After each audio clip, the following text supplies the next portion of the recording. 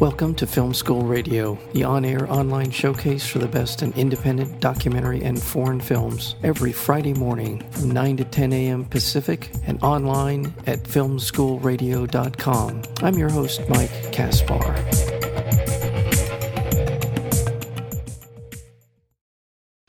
Imagine being able to watch Edison turn on the first light bulb, or as Ben Franklin has received his first jolt of electricity. Well, for the first time, a film gives audiences a front row seat into a significant and inspiring scientific breakthrough as it happens.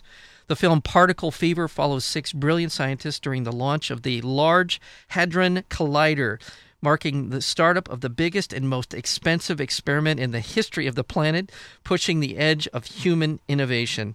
Directed by Mark Levinson, a physicist turned filmmaker, from the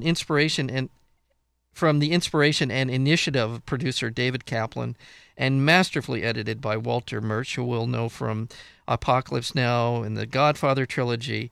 Particle Fever is a celebration of a discovery revealing the very human stories behind this epic machine.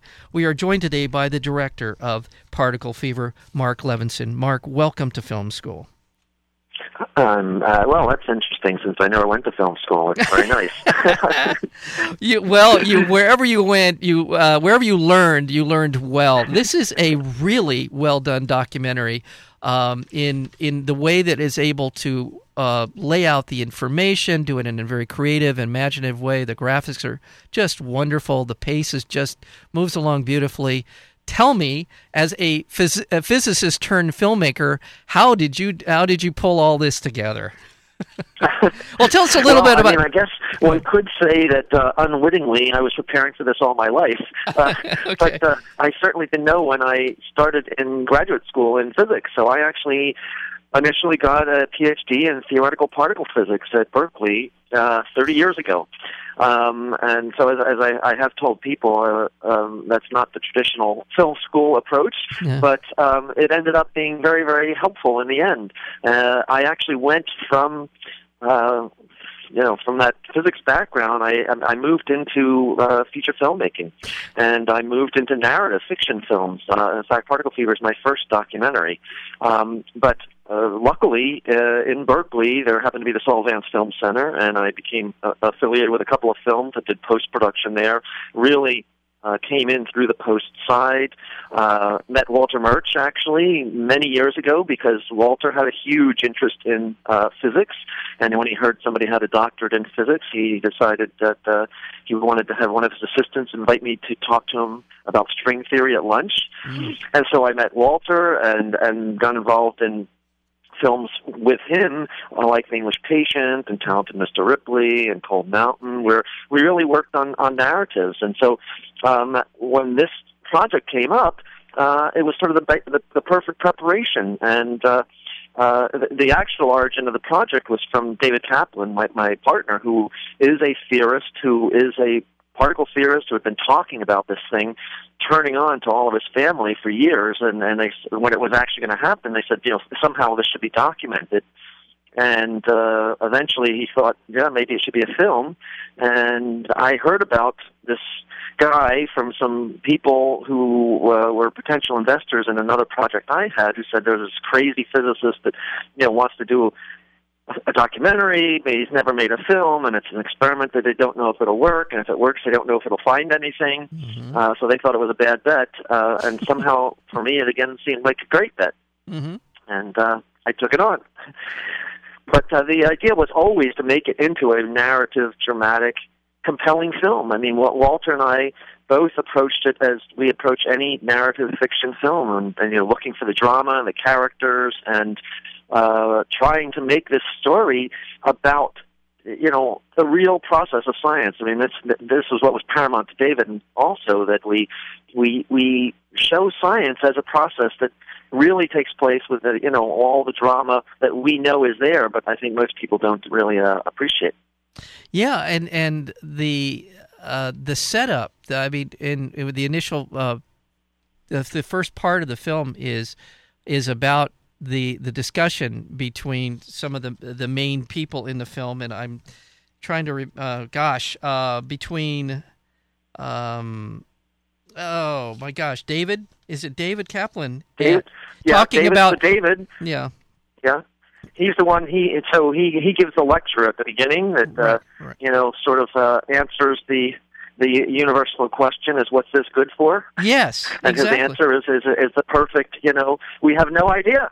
Because this is what happens with fundamental research. But with fundamental research, the answer to whether or not this will pay off is it could absolutely show nothing, but it could actually explain everything.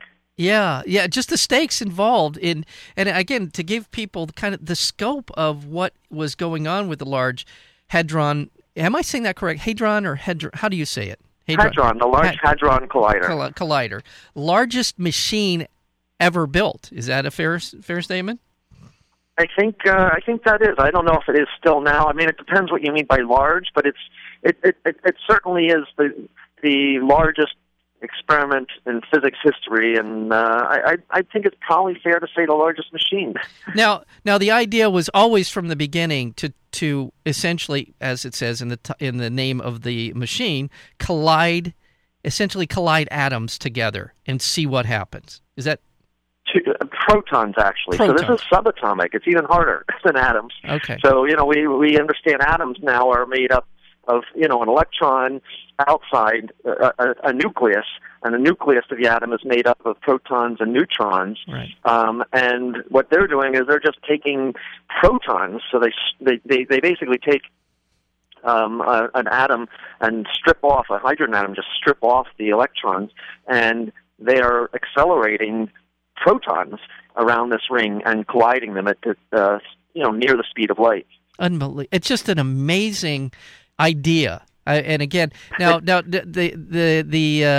are different divisions. By the way, I want to remind our listeners we're speaking with Mark Levinson. He's the director of the film Particle Fever documentary on the construction and the implementation of the Large Hadron Collider, so they're basically trying to get these protons to collide into each other to see what happens, and in that process, hopefully, they will discover new particles and confirm some of their theories. The hope is that they discover something new, new. Okay. What we're really looking for, as you say, is new particles, and that is what we hope will reveal the future of the direction of physics. Now, when did you decide that you were going to jump in on this? Because they've been building this since when? 1997? I think it started out here in the U.S., but then that failed. Right. So, I mean, in about 99, they really started, I think, approving the LHC as a concept, and then the LHC is the ring, essentially this ring that is underground. It's 17-mile ring underneath Switzerland and France, and it circulates these protons in this ring in two opposite directions, colliding near the speed of light, and then they collide at 4 points where they have the big experiments. Wow. And so they've been planning and building these since that point. We started filming in 2007, so I think David first had the idea probably in about 2006. He got a little bit of footage in 2007. I met him in 2007, and then started to really develop the characters, and went over, and my first big shoot was actually starting in August 2008, just before they were doing the first big test to see if they could get these beams going around the ring, even once. Just to even get them to travel around in this 17-mile sphere is a remarkable achievement, an absolutely amazing achievement. And then on top of it, and this is not going to be a spoiler, a giveaway here, there are just so many. Again, the film has a lot of drama, not only about the technology involved, but also within the relationships between these different physicists. And their questions essentially to the camera: is this the end of physics? If we do not find something, does this portend that we know all we'll ever know about the origins of the universe and particles and all this? It's just such a great story. And real quick, because there are two types of physicists depicted in the film. Tell me a little bit about that divide, which I didn't know before the film Particle Fever. In fact, it is surprising to people in the field. It's very, very distinct, and to people outside the field, they never realize this, that there are theoretical physicists and there's experimental physicists. And they are really a very different breed in some sense. And the theorists are the people that are, at a blackboard or pencil with pencil and paper coming up with sort of the theories of how things work. And the experimentalists are the ones that go out and build the machines and, get the data and analyze the data and try to see whether the theories work. And I mean, it's a very healthy tension between them. Yeah. Ultimately, it's an experimental science. You need data, but the point of all of it is not just to get data; it's to put it into a theory. So you need both. And we were in a unique situation in physics where the theory has so outstripped experimental data. I mean, they have many theories about how physics should move forward, but we were really desperate for data that could help indicate the direction it should actually go. And it was actually fun in the film to even introduce some of these people to each other, because I think they somehow, sometimes have very funny images of what the other person does. But they in some sense, I think the LHC possibly was very instrumental in bringing these two different divisions in closer contact, because they really, again, the experimentalists need guidance from the theorists to tell them where they should be looking, what they should be looking for. And the theorists know that they need from the experimentalists. They know, is it there or is it not?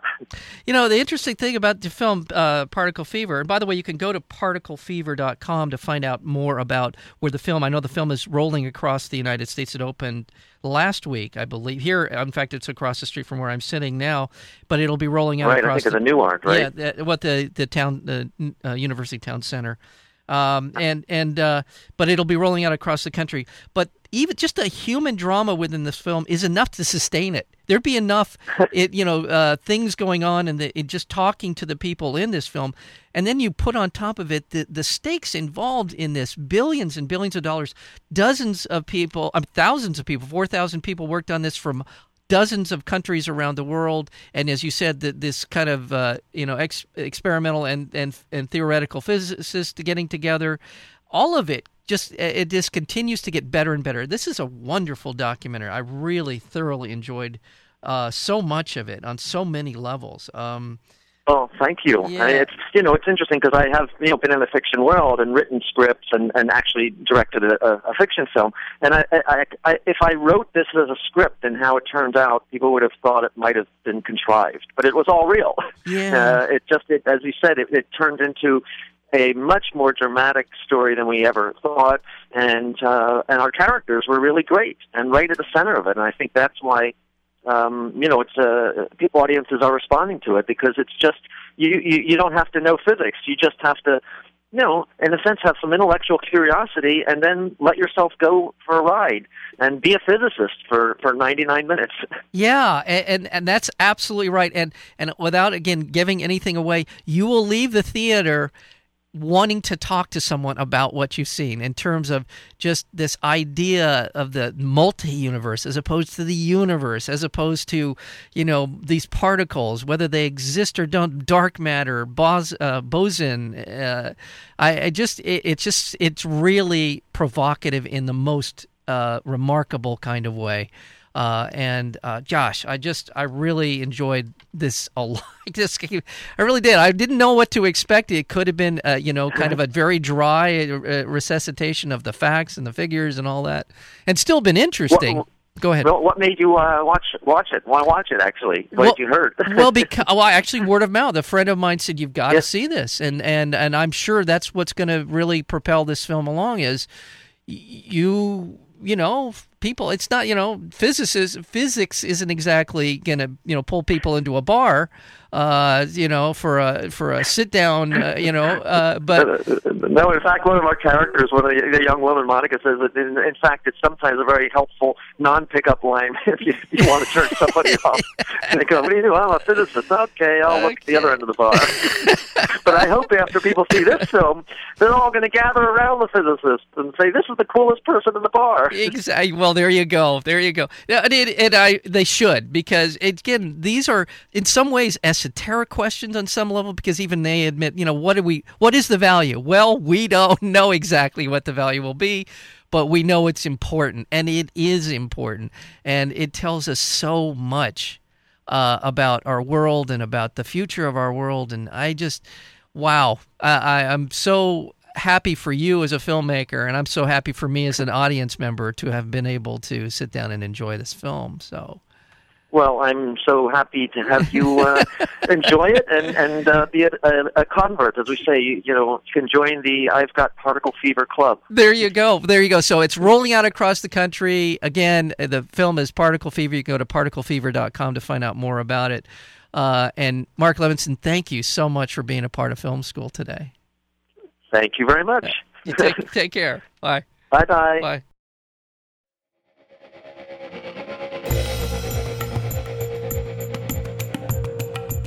You've been listening to Film School Radio, the on-air online showcase for the best in independent documentary and foreign films. You can find out more about the program at filmschoolradio.com. I'm your host, Mike Kaspar.